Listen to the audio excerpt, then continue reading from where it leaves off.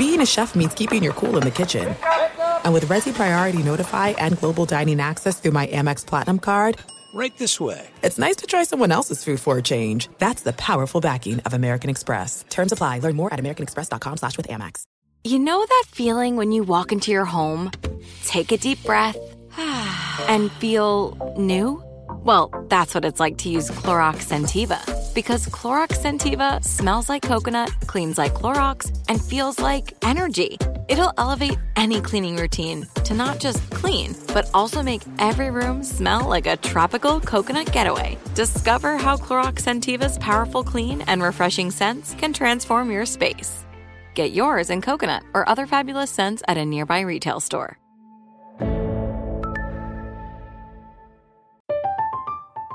I'm Katya Adler, host of The Global Story.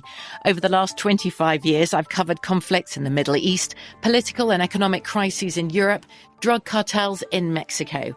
Now I'm covering the stories behind the news all over the world in conversation with those who break it. Join me Monday to Friday to find out what's happening, why, and what it all means. Follow The Global Story from the BBC wherever you listen to podcasts.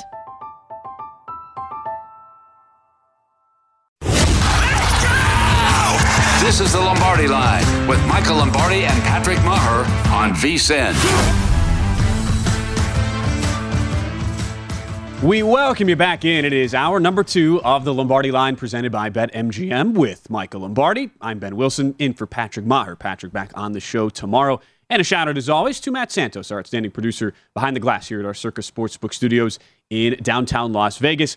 Michael, we turn our attention to some of the injury news and notes affecting a lot of lines, moving as they traditionally do on this Wednesday with a bunch of injury reports coming out here a couple hours ago. And the one we'll be following, especially for Sunday night, as it's Pittsburgh and Miami. Seeing the Dolphins here on the odds screen tick up now to pretty much a blanket touchdown favorite. Quarterback for the Dolphins, Tua Tagovailoa, he has cleared concussion protocol, likely to get the start back after missing the last few weeks. While Kenny Pickett, the Steeler rookie QB, they are saying, at least on the Mike Tomlin front in Pittsburgh, he is going to start if he passes concussion protocol. But that if has turned into it's a much bigger if than it seemingly used to be, Michael. And it's sort of like, what do we know and where do we go here with how the concussion protocol has evolved, even over the past month in season here in the NFL? Well, I mean, look, here's the reality. The last 3 weeks, who's ever played quarterback for the Miami Dolphins has left the game with a concussion. Tua against Cincinnati, Teddy Bridgewater in the game against the Jets, and then last week, Skylar Thompson, who actually I thought was playing really well. I watched that game again this morning, and I'm thinking, not because I recommended Miami as the dog at home, but I thought, and he was playing really well, and then they had to go back to Teddy, and all of a sudden everything fell apart. So I could see why they're up there in terms of the points against the Pittsburgh defense that played their hearts out, but, is still not very good. Getting Tua back will help. I mean, what's shocking is, I don't know if you've noticed this, is how bad Miami has become with explosive plays. I mean, you would think because of the receivers they have, that they would be improved. But since, and this has nothing to do with Tua being out, their explosive plays have gone way down, and they can't seem to find a way. They're 22nd in the league in making those kind of plays, and when they don't really run the football effectively, their offense tends to break down. The holding calls, the penalties in that game, they had 10 penalties against Minnesota, which is ultimately the reason they lost the game. Even a game where Miami, you mentioned this, how you liked at least thinking that the Dolphins would be the value as a home dog last week. They more than doubled Minnesota's yardage output, more than doubled first downs, had a big edge in time of possession. But the turnover margin is always something that is far and away the biggest decision maker of what ends up happening in the final score in these games. And so you flip it forward and you just wonder, all right, you think about the explosive plays being way down here. You think about Miami's inability to avoid shooting themselves in the foot like they did last week, and a Pittsburgh defense that is kind of in that spot, even though the personnel is not close to where Mike Tomlin hoped it would be, has been very aggressive, and it's kind of been a boomer bust type defense. Got away with it and were able to frustrate Tom Brady last week. Do you see the same things playing out Sunday night, given all those issues we've talked about for the Miami side?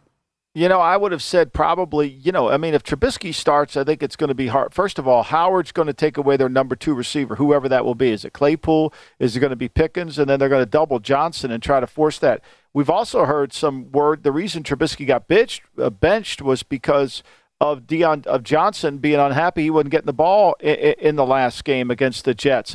So look, this Miami defense pushed Minnesota around. They really did. Minnesota made a couple explosive plays in the game. I think they had 15 drives. 13 of them ended in punts. Think about that, Chad. Excuse me, Ben. Think about that one. That's really remarkable. So I am a little confused on Miami. They beat Baltimore with a great comeback. Are they really good on defense? I don't know. I think they play way too much man-to-man, and I think if you can throw the ball on them, especially attack their other corner with Nick Needham out now with an injury, I think you can make some plays. The Trubisky thing last week, 9 of 12, 144 yards in relief with the touchdown. Is this like the guy comes out, he's been benched. It just looked like a player who had nothing to lose whatsoever, was just free winging it. How real is something like that? And can you actually expect that to carry over if he does, in fact, start here? I can't imagine it could carry over, especially considering when the pressure of him having to play well is on there. You think about that. It's challenging for him to do that. But I'll say this for Mike Tomlin's defense is they were able to get a lot of incomplete passes in that game. They're 4th in the National Football League in terms of the ball hitting the ground with their defense. 4th. You would never know that, right? You would never realize that. You would think that they just give up a bunch of, but they're actually 4th in that category, which I think is an important category. How many incompletions are you forcing your opponent to throw, right? How many of those can you, and how many do you complete? That's why it's so important, and we're seeing less and less teams. Marcus Mariota had, what did he have, 1 incomplete pass in the game? He only threw it 11 times. He's 10 for 11. They won the game. So give Pittsburgh credit. It's going to be the hard part about playing Miami is tackling. You've got to tackle the talent, and Tua is very good at read option. But here's what's going to happen now. The RPO game that's been successful is really a 3-dimensional game. It's not I'm going to hand the ball off to the back and I'm reading the will linebacker. It's I hand the ball off to the back, I read the will, or I run myself, right? Well, that run myself, I think, is out of the Miami offense. They're not going to run Tua. They can't risk running Tua. So I think you're going to see a lot of screaming down the line from the ends to take it away, and the will linebacker's not going to run it. And you, as a result of that, you wonder, what is this line if T.J. Watt is representing the ability, at least from an edge rusher, to then supplement him with the outside linebacker specifically? That you would think it would matter a great deal, considering everything about Tua and the lack of aggressiveness you're going to see with him running the ball. That's not entirely there for Pittsburgh. So it's like, where does that come from now? And that's the big question you'd have. Probably why we've seen this line go up here a tick, up to the 7, along with the quarterback issues there and the uncertainty of whether Pickett actually gets the start here. That's what I would at least think, Michael. Yeah, I would too.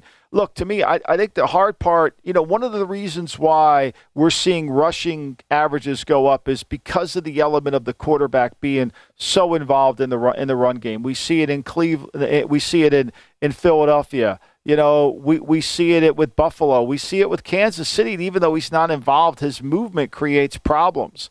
And so that's why it is. But when the quarterback can't run for fear of getting hit, and he will get hit, because if he has another concussion, Ben, what do they do? You think he's playing again this year if he has another concussion? I would doubt that. They've got to protect him. And so far, what the evidence we've seen in 3 weeks, they haven't been able to do it against Minnesota, against Cincinnati. They haven't been able to protect, or against the Jets. 3 straight losses with 3 different quarterbacks, all taking snaps in that specific time span there for Miami. And you think now about how, yes, the concussion protocol, how that has changed in season. It's not just Miami it's impacting. A lot of other teams where there are big question marks now going forward for these weekly injury reports, one of which is in San Francisco. You just mentioned the Kansas City team and how they're now using the run more often. Chiefs go to San Francisco and have caught a lot of money this week. Kansas City from -1 on the opener, now up to -3. Big reason why? Could be 7 defensive starters out for San Francisco compared to 2 weeks ago when they last played at home. And Talanoa Hufanga, who has made this massive leap as a former 5th-round draft pick, he is firmly in that concussion protocol right now. What do you possibly expect this Niner defense to look like if all those guys We're not really sure how many of them are good to go. They're all in that questionable camp right now here, but not trending toward the good, at least this week. No, and this is a game you got to have all your guys up front. I mean, Armstead, they said, is probably not doesn't have a chance to play. They think Nick Bosa does have a chance to play. You got to be really good up front. And what's happened to San Francisco is not only are they have injuries on defense, McGlinchey got hurt in that Atlanta game.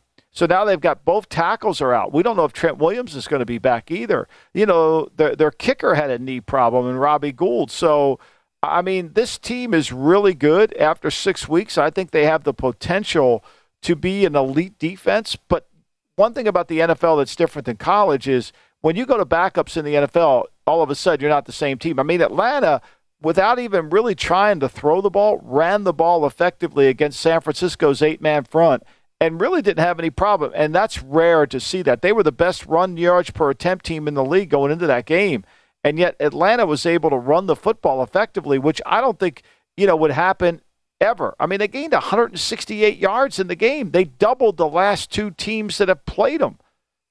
And Marcus Mariota only threw one incompletion, which for Mariota, as good as he's been as a running quarterback, it's not like he's been a beacon of offensive passing efficiency so far. Only one incompletion. Wild. And so far the list now, just so people who know it, Eric Armstead, Nick Bosa, Shavarius Ward, Talanoa Hufanga, mentioned those guys already, and Jimmy Ward, combined with the three already on IR, Azeez Al-Shire, Emmanuel Mosley, and Jason Verrett. So 7 of those 8 have been injured here over the past couple weeks. Javon Kinlaw, yes, as well. He's also now on IR. So there's been 9 overall, 7 the last 2 weeks. I mean, so this is like they're playing their B team out there, and what happened? They couldn't force a turnover, right? They had 3 turnovers in the game.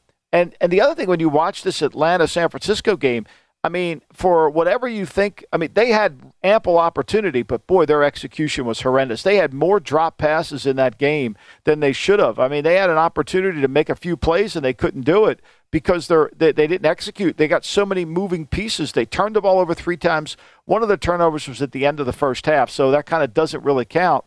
But when you turn the ball over, and they lost to Denver, they turned it over 3 times. They lost to Atlanta, they turned it over 3 times. We did this exercise yesterday, Michael, with Pritch when he was on the desk, thinking about where's the value, especially in the NFC.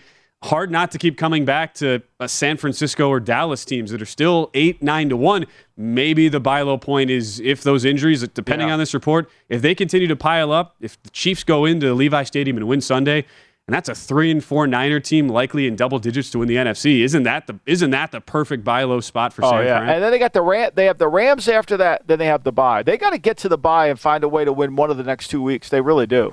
So that is a big couple week stretch here. San Francisco back home. All the money. It has been so lopsided so far. All the bets coming to KC so far this week. We also want to get Michael's thoughts on the award situation in the NFL. We're 6 weeks in. We've got some futures, some awards to discuss, some more big games to preview, as well as Harry Gagnon, the Against All Odds co-host on that podcast side. Harry will join us later this hour as we roll on here on the Lombardi Line.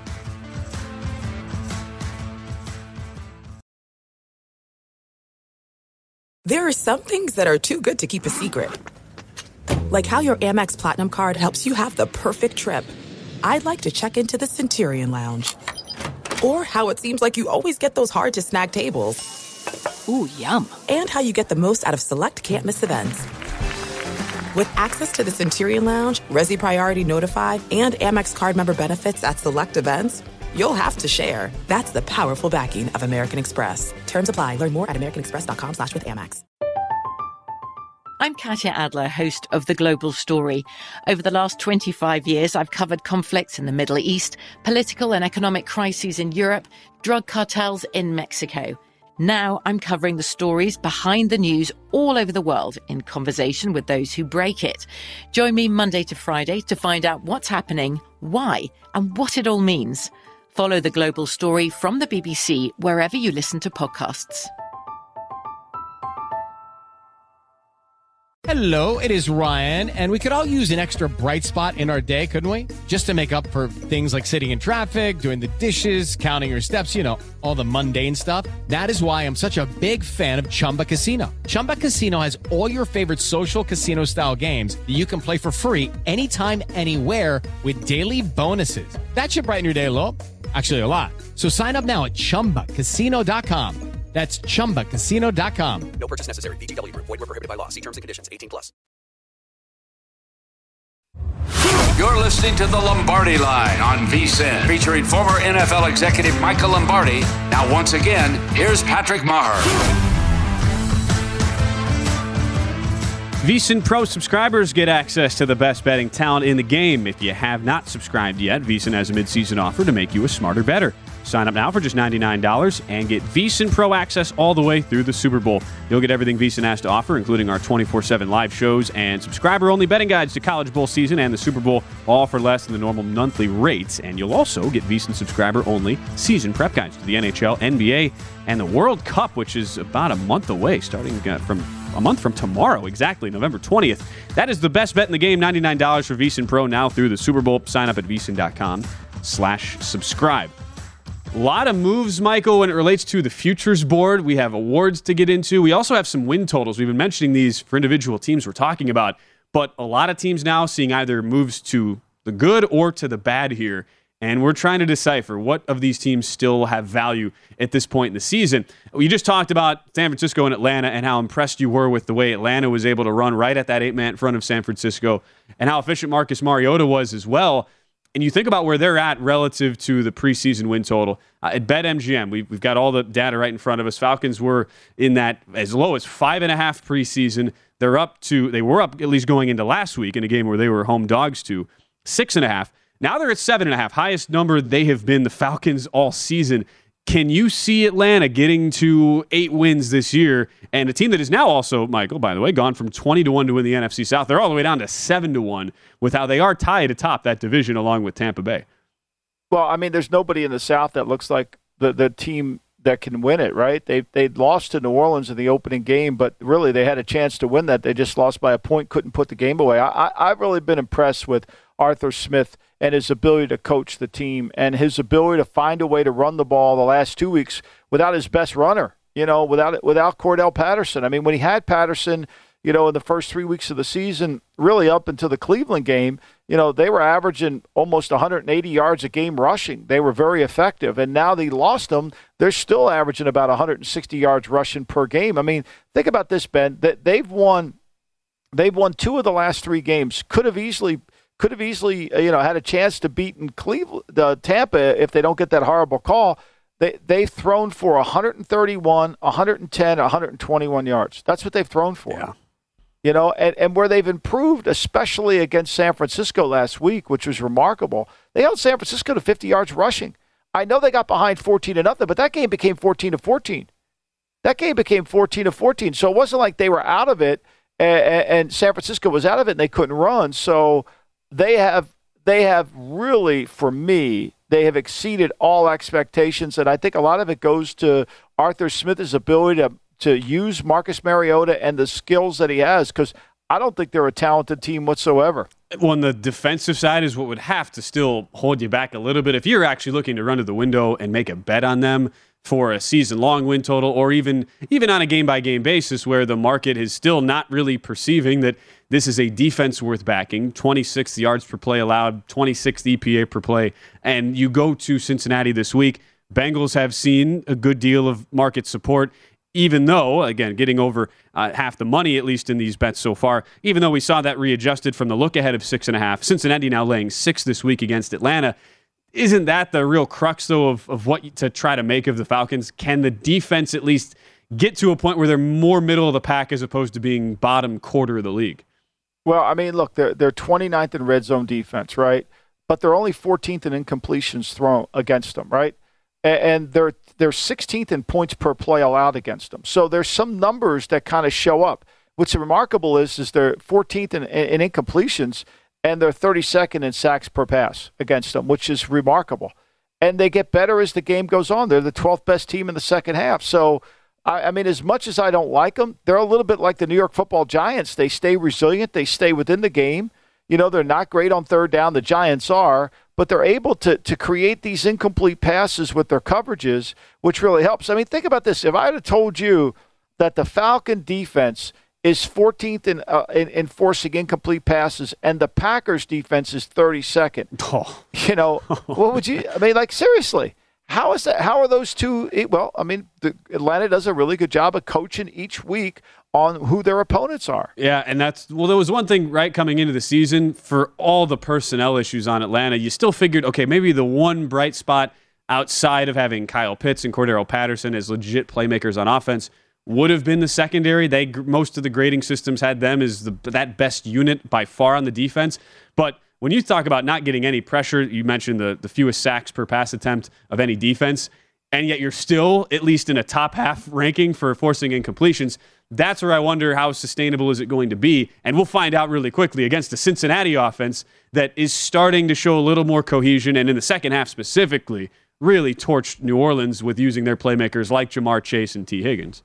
Yeah, I think to me that was a welcome sign of relief for Cincinnati to be able to find themselves. I mean, they had not been able to make explosive plays. They're 22nd in the league in explosive plays, and they're one of the worst teams in getting first downs per game. And they're one of the worst teams in third down offense as well. They can't really run the football. So, they're not really great at that. This is kind of a game. I think it's a scary game for Cincinnati in the sense that, I think Dean Pease has been in Baltimore before, so he's played against this team, understands it. He kind of understands what you have to do. You got to take Chase away, and you've got to force the ball somewhere else, and you've got to be able to continue to put pressure on Joe Burrow, who's 25th in the league and getting hit. I mean, Joe Burrow gets hit too much. Now, Atlanta's not a great team at doing that. Both these offensive line, Atlanta's 29th in the league in protecting the quarterback. This team, Cincinnati, is 25th. I think this is going to be a little bit of a defensive struggle between two good defensive coaches, even though I don't like Atlanta's defense. But when Cincinnati can't make explosive plays, they can't score in the 20s.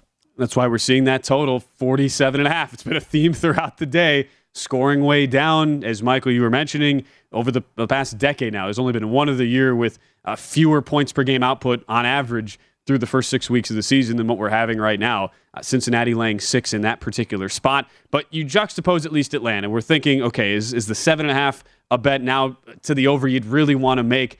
But you think about the rest of the division, and Tampa Bay is a team now that has seen its win total stock falling, dropping a whole win as they really lead our list here, Michael, of teams who've seen win totals adjusted now at BetMGM in season. Tampa has all sorts of issues. You go to Pittsburgh as a double-digit favorite. Steelers have nobody in the secondary, and you lose the game outright with 20-18. Quarterback Tom Brady's at Robert Kraft's wedding and misses the walkthrough before the game. 10.5 is now your adjusted number. At what point do you feel like there is going to be a bet worth making on Tampa if you are believing that eventually they'll get things turned around? Look, I think Tom is one of the greatest players of all time, but Tom is like a lot of players. He needs a specific skill set around him, okay? And this isn't revolutionary, but this is a little bit like building a team. When you have certain quarterbacks, you have to design the team around the quarterback, what he does well. Tom Brady has always, historically, since he's been in the league, has wanted to throw the ball in between the numbers. The numbers going up the sidelines, those numbers in there, that's his sweet spot. And so how do you get to that point? Okay, you have to have a tight end that can get in there. Gronk, Aaron Hernandez. He also wants a slot receiver that can win quickly. Elliman, Wes Welker, okay? He wants a halfback that can win option routes coming out of the backfield. Kevin Falk, James White. He has none of those things. None of those things in Tampa Bay. None. Okay? And you say, well, he needs more skill players. No. The Mike Evanses and the outside receivers to Brady, they're just afterthoughts. Yeah, he'll throw him the ball, make a play. But his basic points where he's gaining all his confidence is inside the numbers. And the Tampa Bucs have not done a good job of facilitating that. It's no different than the Baltimore Ravens and Lamar Jackson. They don't understand Lamar Jackson. Lamar Jackson has to throw the ball inside the numbers. That's where he wants to. That's why Mark Andrews leads their team in receptions. But he doesn't have a nickelback, nor do they have a slot receiver, the Willie Snead type of guy in there. And when you don't give the quarterback what he needs and you keep asking him to play outside his strengths, which is throw the ball outside, same for Brady, you get bad results. And when you think about that, the personnel issues that are now a base function of the Tampa Bay struggle so far, you really think they're going 8-3 the rest of the season? That's what it would take if you wanted to bet the win total over right now. 10.5. I mean, look, that's where we're at. I mean, look, and the other thing is they're not as good defensively as we'd hope. I think losing Sue affects them, right? I think they haven't been able to really be as dominant against the run as they've needed to be and force the team to play left-handed, and they haven't been able to create the turnovers. I mean, the last 2 weeks they haven't created a turnover, Ben. They have not created a turnover. I mean, they've gone through 2 games clean, and they're 1-1 in terms of the turnover takeaway. And let's face it, Atlanta threw for 110 yards against them, but they ran for 151. That's the difference. Laying 11 this week. The Bucs are at Carolina. That's a big number to lay against the defense. It's been pretty game. What do you make that line? I had that line at 11-4-3. So right on. Partly because Carolina, I mean, we saw this last week against the Rams. I mean, defense, Carolina offensively bad. It was literally nothing. What's the under? I mean, I think it's 38 in the over-under here? 40 and a half. 48, 40 and a half. I mean, it's going to be hard to score 40 with one team that doesn't score. That is a great point. We've seen that happen, especially last week for Carolina, and still wondering who is going to be the starting quarterback there for the Panthers. When we return, Harry Gagnon from the Against All Odds podcast. He has plays for Week 7. We'll check in with Harry right after this. You're listening to the Lombardi Line on VSiN, featuring former NFL executive Michael Lombardi. Now, once again, here's Patrick Maher. Welcome back in. Ben Wilson in for Patrick Maher today. Back with Michael Lombardi, our final half hour on the Lombardi Line. Pleased to welcome in Harry Gagnon, who we are able to hear from every single Wednesday at this time on the show. You see him at AAOHarry on Twitter. You hear him or see him. I know you're posting some interesting videos there lately on the Twitter machine, Harry. We have to start giving out warnings. We got Harry making picks in a bathtub. I mean, what's going on there? Oh, you saw that, Ben? I did see that, and I wish I hadn't, but I did see it. Maybe I'll turn around my hockey picks. My hockey picks aren't that hot so far. Oh, I see what that is. Football pretty good. Hockey a little, yeah. So. Yeah. No, it was a solid week for you last week. Had the Bucs taking care of business. They killed you on the money line parlay last week. But Harry, sounds like you're going back to the well though on Tampa. We were just talking about that matchup, Bucs at Panthers here. We've seen that line tick as high as 11 now. What are you thinking on the Bucs side after a really lackluster week a week ago there in Pittsburgh? It really was. But you know what? I am coming right back with Tampa Bay. I'm going to lay the big number here. And I know they've only scored more than 21 points one time all year, and that was against Kansas City when they were just trying to play catch-up against the Chiefs. But this is a perfect game, I think, for Brady and the Bucs guys to get right. Rumor of Carolina, possibly trade talks regarding Christian McCaffrey, the on-field incident last week with Robbie Anderson leaving, and now a Cardinal. The Carolina Panthers quarterbacks overall combined after 6 weeks, guys, 4 total passing touchdowns. That's it. And since Brady has been in Tampa Bay wearing a Buccaneers uniform, he's 4-0 straight up against Carolina. All 4 of those games, he's won by double digits. 3 of those by 23 or more. I'm going to take the Bucs, and they roll Carolina, who's got a lot of problems. Yeah, well, I think to me, when we talk about Carolina trading McCaffrey, I asked somebody this in the league, like what would they get back? Well, Buffalo give them their 1. Why do you want Buffalo's 1? It's going to be 29 or 28. Like, what good does that do them to get to? The reason you're trading McCaffrey is because you want to get more arsenal to get up to get a quarterback, to get to the first. They might get the first pick in the draft just staying right where they are without trading their players. That makes a lot of sense. Exactly, Mike. I mean, Carolina has to figure out something. It's rules gone a week ago. That's on-field incident that happened last week. I mean, they are probably the worst team in the NFL right now. Couple other plays from Harry again on the Against All Odds podcast. You can catch him with the rest of the Degenerate Trifecta. And then we always like to mention, Harry used to be a Las Vegas sportsbook supervisor here at the Red Rock, just across town in Vegas. But Harry, you're looking toward the totals. Michael and I were just talking how these totals have really started to come down and get adjusted by books with how they are hitting at a 60% clip here season-wide. And you're looking at Chiefs and 49ers here this week. What's the angle on the total that you found?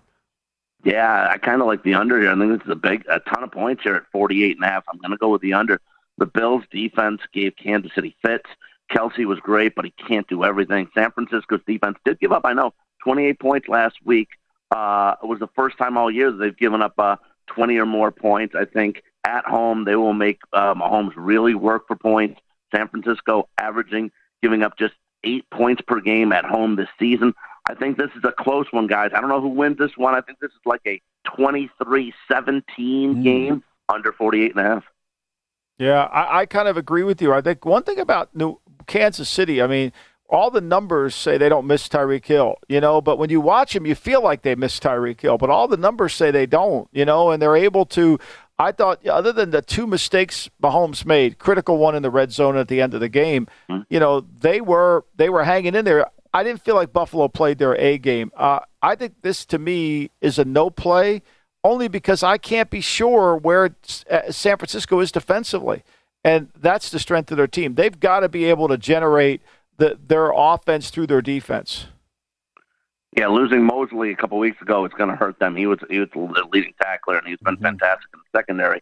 But just it's a situation here that I think overall, though, the San Francisco defense at home, different team, and this Atlanta team, by the way, is a pretty fun team to watch. They've scored 23 points or more in 5 of their 6 games, so that was their one default. San Francisco last week against Atlanta, going up 28. But I still think this game is going to be a scratch and claw type of game, and I think this game goes under.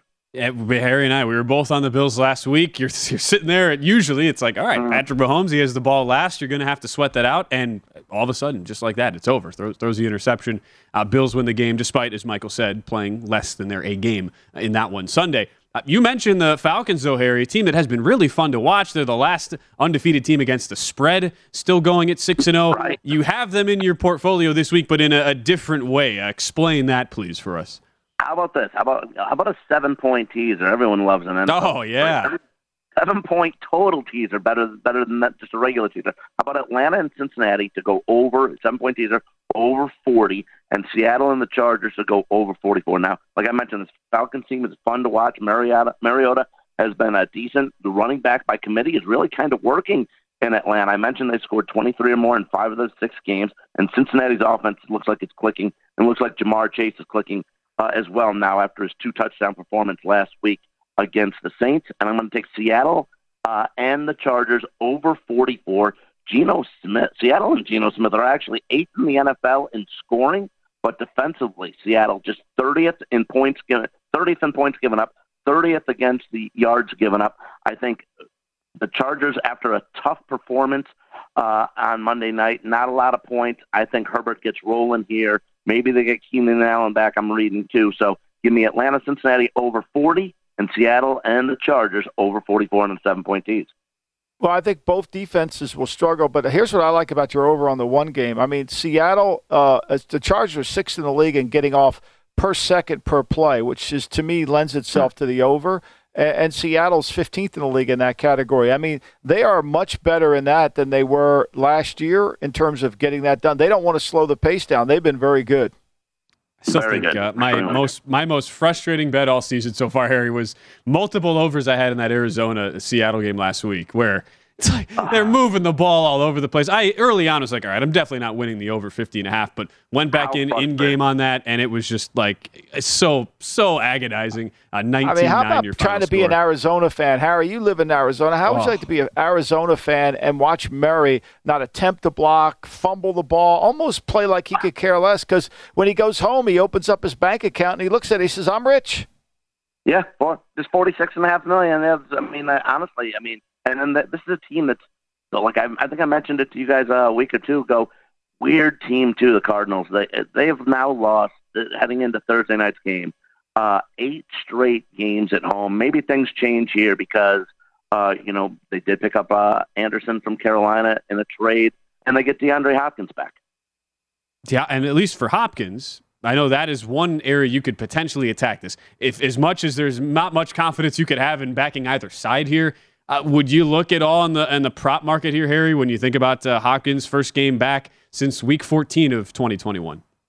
I got one for you guys. Tell me what you think of this. I got DeAndre Hopkins at plus 750 to score the first touchdown of the game, and if you don't like that so much, how about plus 155 anytime touchdown? Oh, finally, he's back to the Cards. And they desperately need him. Has 5 touchdowns in his last 5 regular season games played. And in fact, he scored the first touchdown of the game in his last 3 games played. Check that out, guys. And he had the first touchdown of the game 4 times last year in just 9 games played. And the last time he played the Saints, He scored twice in that game. So give me Hopkins at plus 750, first touchdown of the game, and at plus 155 anytime. Love it. I love it. I mean, you got to think something's got to change. At least they got to get Hopkins right? going. Hey, he'll throw him the ball, but I mean, you're putting a lot of faith in a quarterback that I don't trust. I mean, to me, he's, for all this talk, he's this great player. Let's say the last half of the season last year and all this season, no, not at all.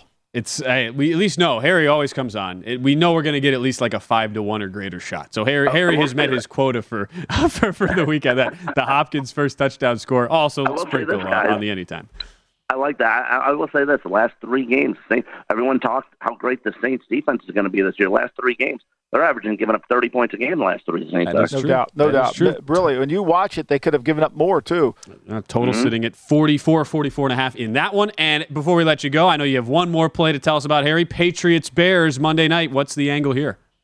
I'm taking the Pats, man. I don't know if anybody loves or touts Western Kentucky's own Bailey Zappi more than me. I love this guy. I'll bust my chops, guys, all the time for bringing up Zappi's stats at Western Kentucky. But, I mean, they're unbelievable. 33 yards last year. He was short of 6,000. He had 62 passing touchdowns for the Hilltoppers. He's looked fantastic, leading this team with Mac Jones being out. The Pats have outscored their opponents the last 2 weeks, 67-15.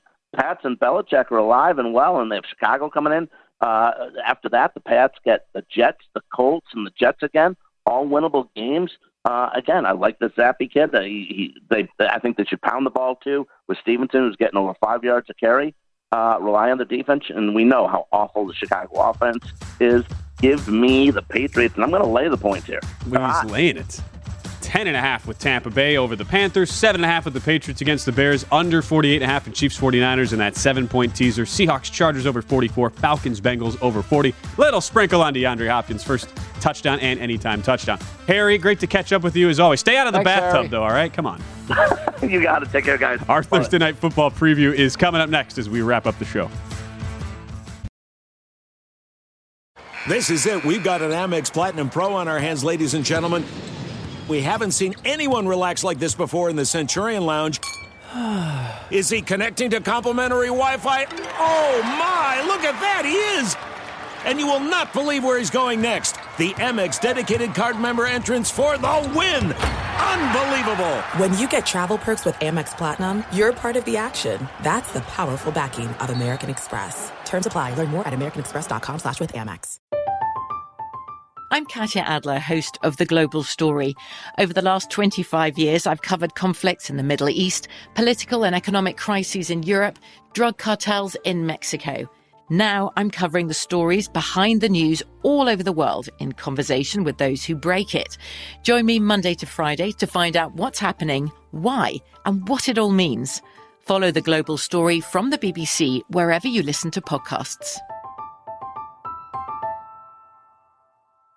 It is Ryan here, and I have a question for you. What do you do when you win?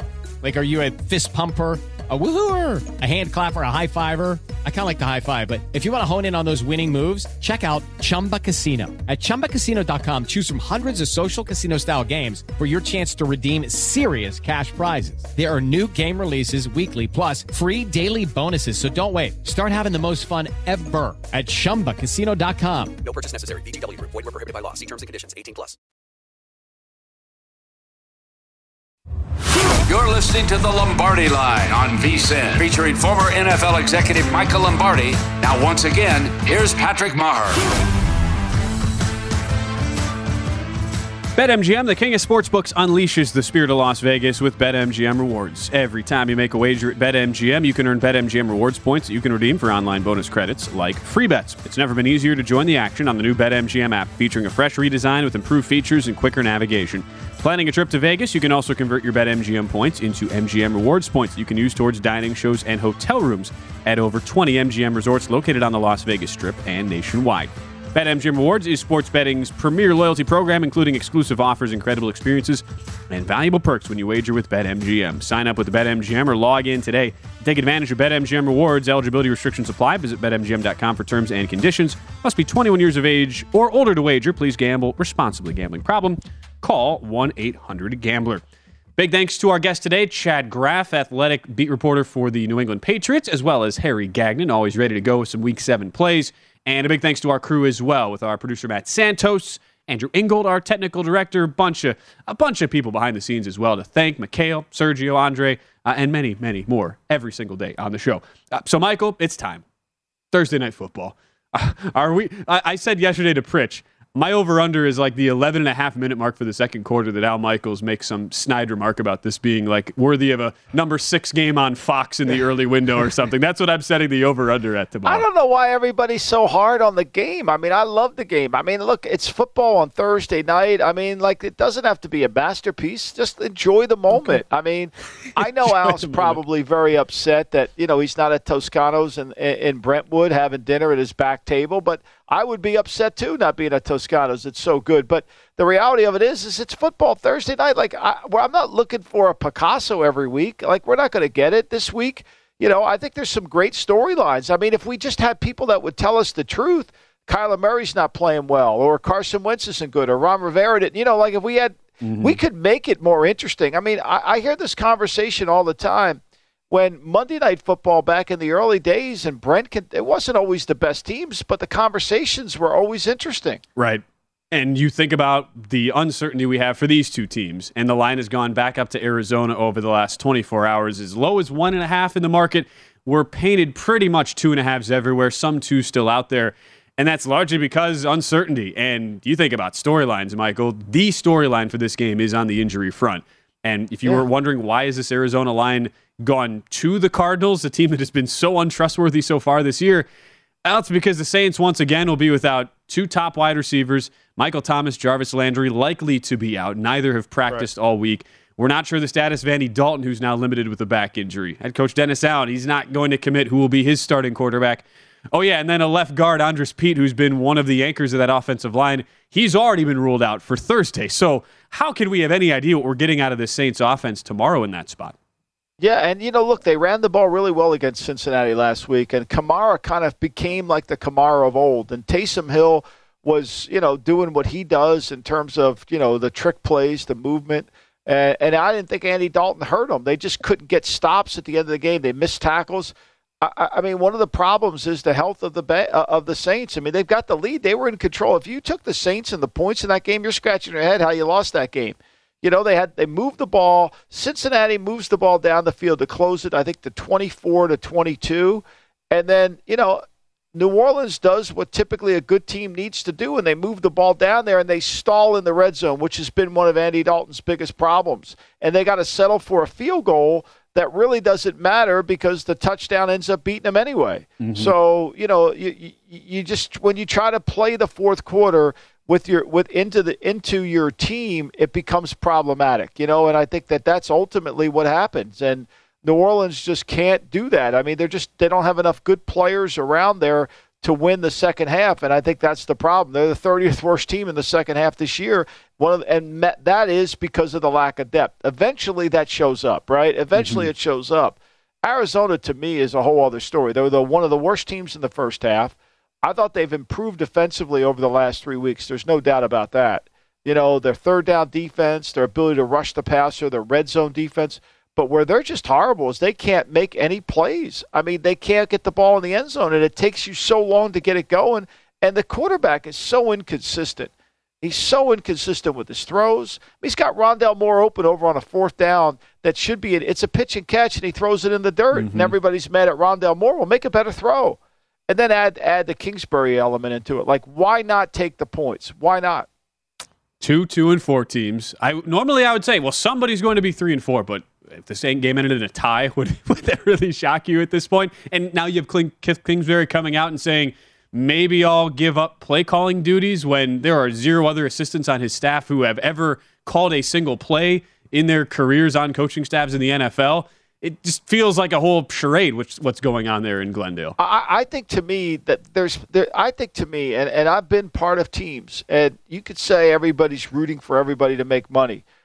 But part of a core is every action you make towards giving somebody a huge contract has ripple effects to it. And when you give somebody who I don't think is well liked, and this is an observation, not a fact. This is an opinion from afar. I don't think his teammates really love him. How could you? He wouldn't even try to throw a block for Rondale Moore. I mean, the guy was the only guy who sat on the bench when Budda Baker was out there getting attended, and the entire team went out there. And you reward him with all this money, and I think there's a bit of indifference within the team. And I think, to me, they show with their play. The other factor going in this game, too, is their offensive line has not been good. The fact that he's able to elude sacks is one thing, but when teams rush him the right way, which Dennis Allen has to do, he becomes less effective. So I think there's internal issues inside there, as Harry talked about, and I think there's structural issues within their team. Justin Pugh, you talk about one of the reasons the offensive line has had such issues protecting Murray. It is the lack of health, and Pugh, who's been one of the mainstays for that line, he hasn't practiced all week. We also have seen the absolute disaster that the kicking game has been. Matt Prater is yet to practice this week. That's another questionable sign coming in. How can they go into the game with Matt Amendola as your kicker? No again? idea. Like, how can you do that? Like, why would you do it? Like, the guy he's scared to death to kick. The extra points are an adventure. Like, there's not another kicker out there that you couldn't find that's better than him. I mean, the guy has consistently proven he's not a good kicker yet. He may change, but I mean, I've seen enough kickers to know when they lack confidence in themselves, it doesn't get better. You really gonna waltz him out there in a close game and say, oh yeah, you can make this, Matt. No worries. Come on, give me a break. I don't know how you possibly could. And when you add in the fact that the Cardinals have lost their last 8 home games dating back to last season, are welcoming in DeAndre Hopkins, that's at least a positive, but you have no idea how that's actually going to look considering the inconsistencies for Kyler Murray with an offense that's 20th now on EPA per play basis throughout the season.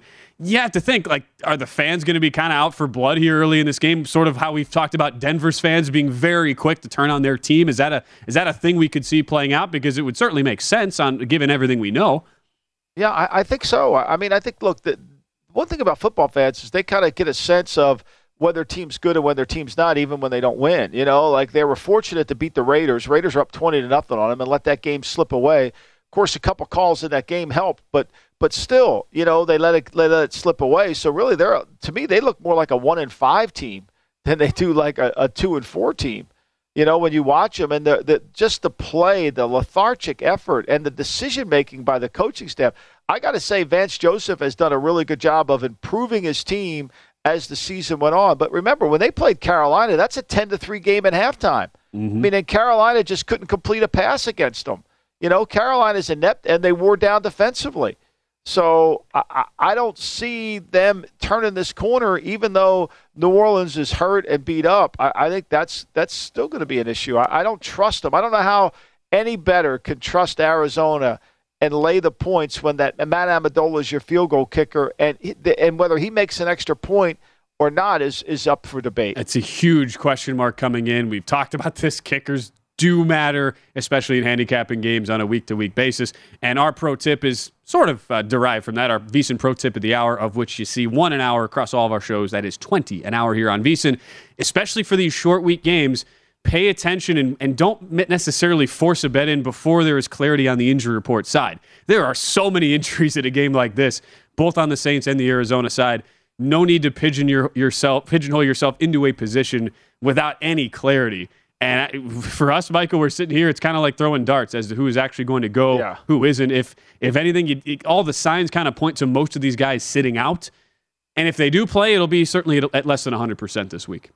I think you have to take teams. If you don't do this, you're not. This is a pro betting tip too. I'll give you. If you don't eliminate teams from your card every week because of what you've seen, the inconsistencies that you've seen, then you're not really a smart bettor. Like, I would never bet Washington, even though I think that they'll play well against Green Bay. I wouldn't bet Washington. I don't trust Washington, and I don't trust Arizona for sure. I'm usually not. I have not bet any pregame Thursday night football this entire season. It's all been in-game. It's just like, all right, let me just watch a couple series, see how it plays out. Sometimes, it can be profitable. Colts Broncos was a great one. It was like, just keep hammering that under in-game because it was obvious nobody could move the ball. Great hanging out as always with you, Michael. This has been a blast. Thanks, Ben. Appreciate it, Matt Santos. Absolutely. Thanks, everybody. Thank you to our producer, Matt Santos. As we say so long for the Lombardi line, it is VSiN Big Bets. Dave Ross, Amal Shaw coming your way next. From BBC Radio 4, Britain's biggest paranormal podcast is going on a road trip. I thought In that moment, oh my God, we've summoned something from this board. This is Uncanny USA. He says, somebody's in the house, and I screamed. Listen to Uncanny USA wherever you get your BBC podcasts, if you dare.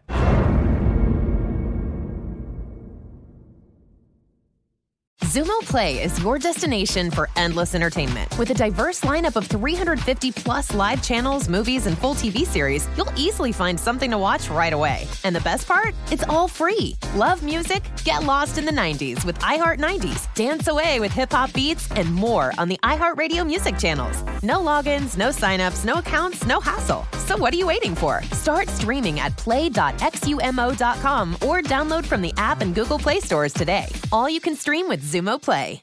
Xfinity has free premium networks for everyone this month, no matter what kind of entertainment you love. Addicted to true crime? Catch killer cases and more spine-tingling shows on A&E Crime Central. Crave adventure? Explore Asian action movies on Hi-Ya. Searching for something extreme? Check out skating, snowboarding, and more on Fuel TV Plus, the global home of action sports. And find crowd-pleasing bops on iHeartRadio's Hit Nation playlist. There's new free shows and movies to love every week. Say free this week in your Xfinity voice remote.